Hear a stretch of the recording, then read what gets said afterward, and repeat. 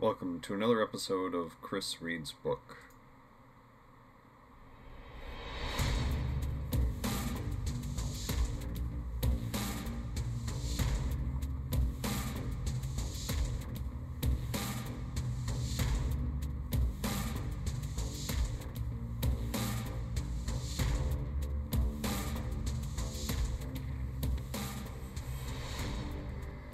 Welcome back. I am Chris Pullman, and you have reached Chris Reads Book. This is the podcast where I read to you, my audience, chapters out of my novels. This week, as we've been doing for the last several episodes, I'll be reading to you out of my second science fiction novel, Martian Reporter, Humanity's New Hope, specifically the chapter Visiting Alan H. So, let's get right into it.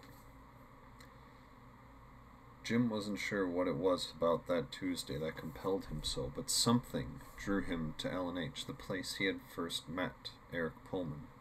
True, he had been there since then, following what he referred to as the day of transference. That is, the day when Eric passed to Jim his precious cargo of memories, each of which still thought of itself as a person, still acted like a person, and for all intents and purposes still was a person. It was only some 12 blocks between Jim's house and the bar. As he approached it, his mind made quick and subtle comparisons between the existing state of the structure and that he had seen in the photos in his house. The most striking difference was how the place seemed to sit level with the ground now, rather than 3 feet above it. Along with this was the lack of the consteel roof protruding from the ground.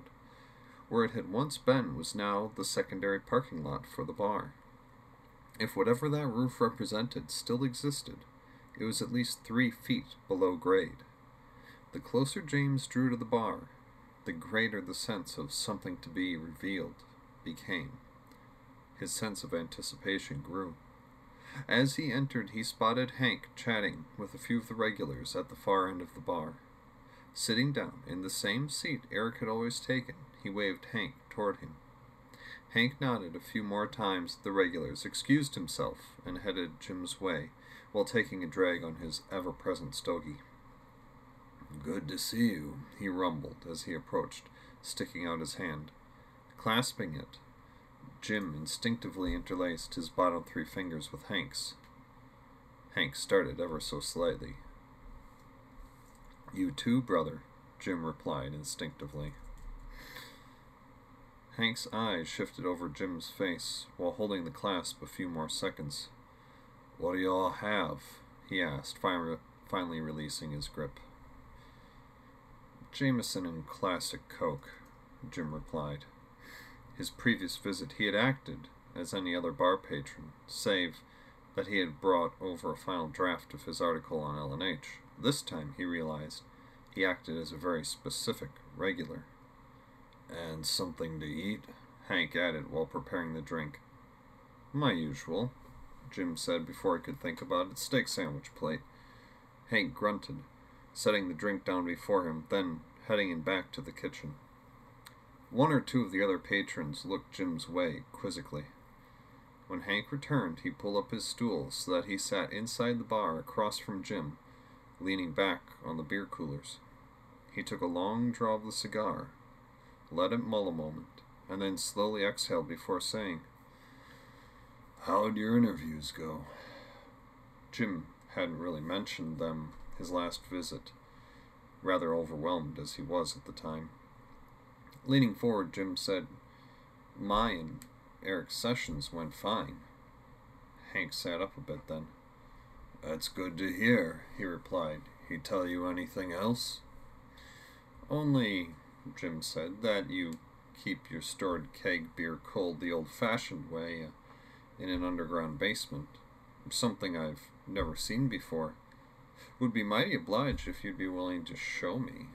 Even be willing to help you bring one up if needed. Say, if your Liney's Classic were running low, for instance." Hank's gaze passed slowly from Jim to his beer taps. There were several, including Bud Classic, Miller Classic, MGD, Blue Moon, Spotted Cow, Cheesehead, and Harvest Wheat, but not a Leinenkugels except on the wall as ornamentation. Its placement spoke of a trinket brought back from Earth by one of the bar's traveling patrons. "Don't have that on tap," he replied, looking back at Jim. Without breaking eye contact, Jim replied, "My mistake." "Offer still stands, though." Hank merely grunted, standing as he did so and returning to the kitchen. It had all been a play. Somehow, Jim knew that. The stool he had chosen, the handshake, the conversation, they had all been code. What the code meant exactly, Jim did not yet know.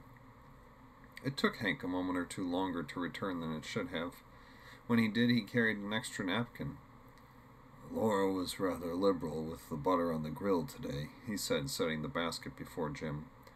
"Thought you might need this," he said, patting the napkin. "Thank you," Jim replied with a smile. Hank went back down to the group of regulars at the other end of the bar as Jim began eating. Without anyone in the dining room or behind him, Jim was all but isolated and alone. Reaching to his right, Jim grabbed the salt, bringing it back in such a way that he unfolded the napkin. There, just visible and fading, was a message. "We who have seen the arrow know it is right. Come back just prior to closing, 1 a.m. We will talk then."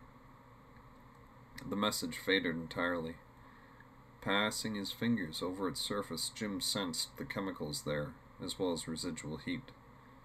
Thermally activated, it was meant to be a hidden message. Having some instinct as to Hank's meaning, Jim picked up the sandwich. The steak patty, thin but long, hung out two sides of the bun like wings.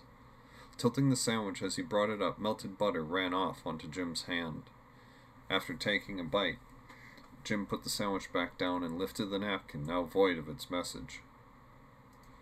Holding it aloft in one hand while licking the other, he called down the bar to Hank. "You were right. Should have listened to you, Hank." Hank merely gave his head a slight nod. Finishing his meal and drink, and making sure to thoroughly use the message napkin, Jim left. With nothing overly important to do before later that evening, he decided to simply stroll about the city and, as D'Andre had coined the action, ladle. In its simplest form, ladling was dipping into the thoughts of people in the area and withdrawing from them what was useful. In Jim's case, not having a particular need for doing so, he went about merely testing the limits of what D'Andre had taught him. The sheer volume of information that flowed into his mind was astounding. He caught things as simple as children's imaginative realities to personal details of people's lives. Walking by houses, so long as he could see or hear within, he could draw up to his mind what was happening. Different from reading minds, ladling was more akin to being thrust into the middle of a holovid. Jim would suddenly find himself knowing the situation as if dreaming. The action took place around him and felt as though some hand guided it, and yet, when he would withdraw from such an involved perspective, only those most pertinent pieces of what he experienced remained. As in a holovid, one may not remember the color of the heroine's dress in the first scene, but one does remember what happened. Just as quickly, Jim encountered something D'Andre had warned him about in one of their last training sessions. He had walked the streets for hours, apparently, suddenly realizing that it was well into night. Checking his chrono only confirmed how much he had let himself delve into the ladling. 0030. Quickly assessing where he was in the city, well over half of it away from L&H on the residential side, he knew he could make it back in time. As Jim walked, his mind quivered. At the same time, his arm once again tingled. "A presence known to us," came the unbidden thought. Despite knowing all the minds within his own at a basic level, Jim could not identify the source. Odd, that. The mind and arm tingling vanished slowly as he kept walking, quicker then, as if whatever had caused it now sped to him along his way. As he let his subconscious mull over the feeling, his body found its way to L&H. There, just as he was beginning to mount the steps, Hank opened the door and ushered out his last two patrons of the evening. "Make sure your car takes you straight home," he said as the two stumbled down the steps. "Will do, Hank," one said, half turning back to the barkeep, but nearly causing his companion to fall.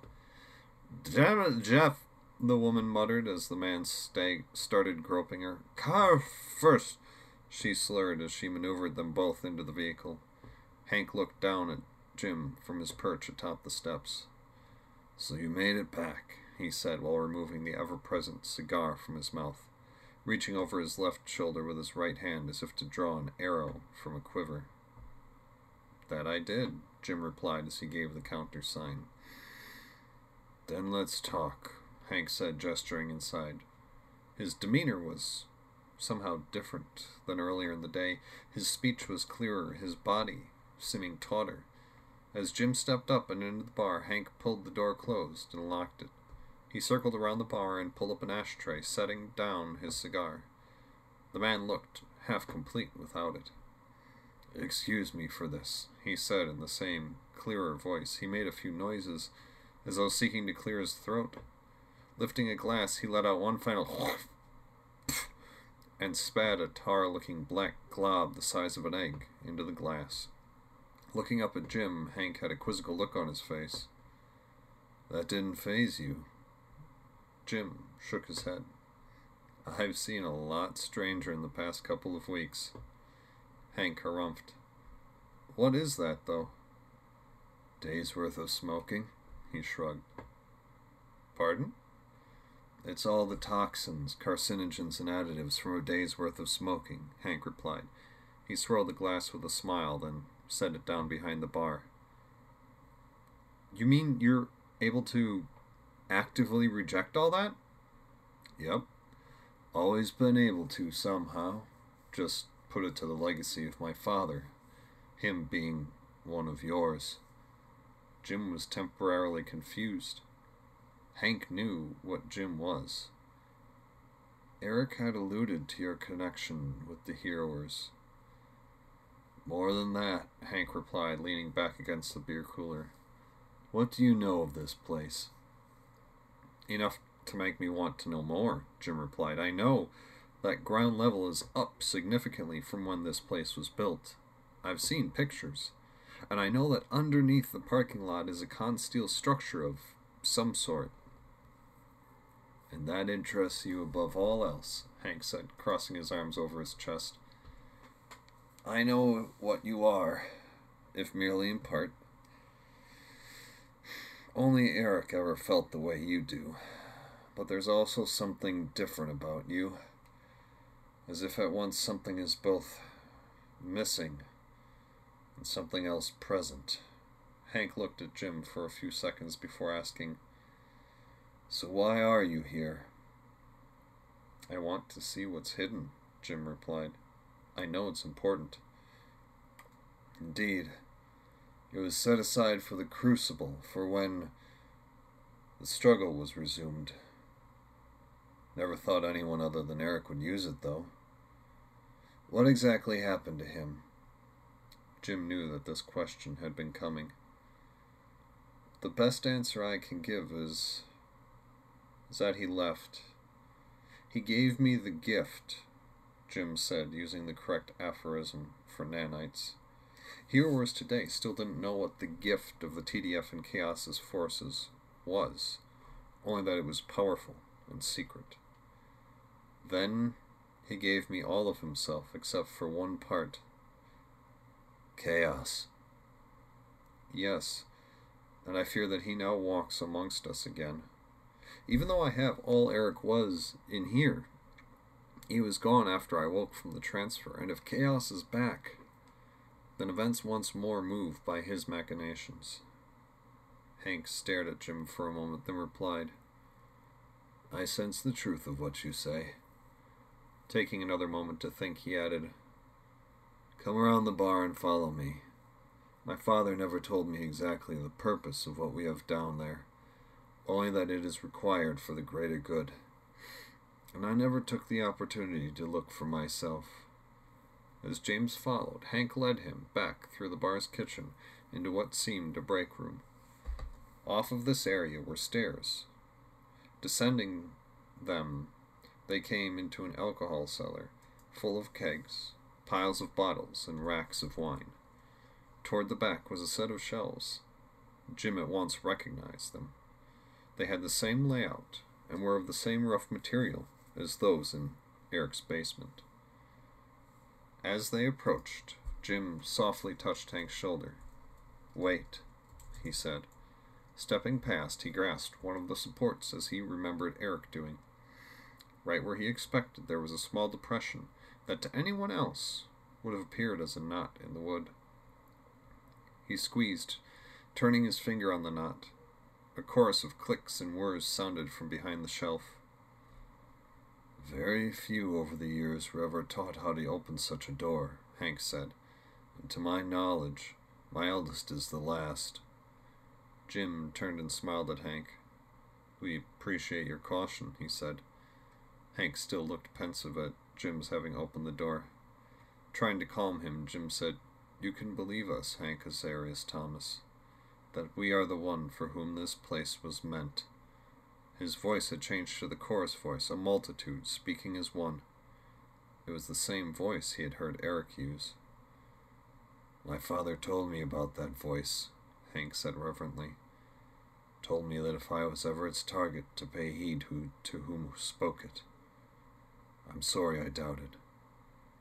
"No worries," Jim replied, his voice again his own. "As I said, your caution is appreciated. I likewise don't know exactly what the purpose is of what's down there. Your family's stewardship is about to pay tremendous dividends, though."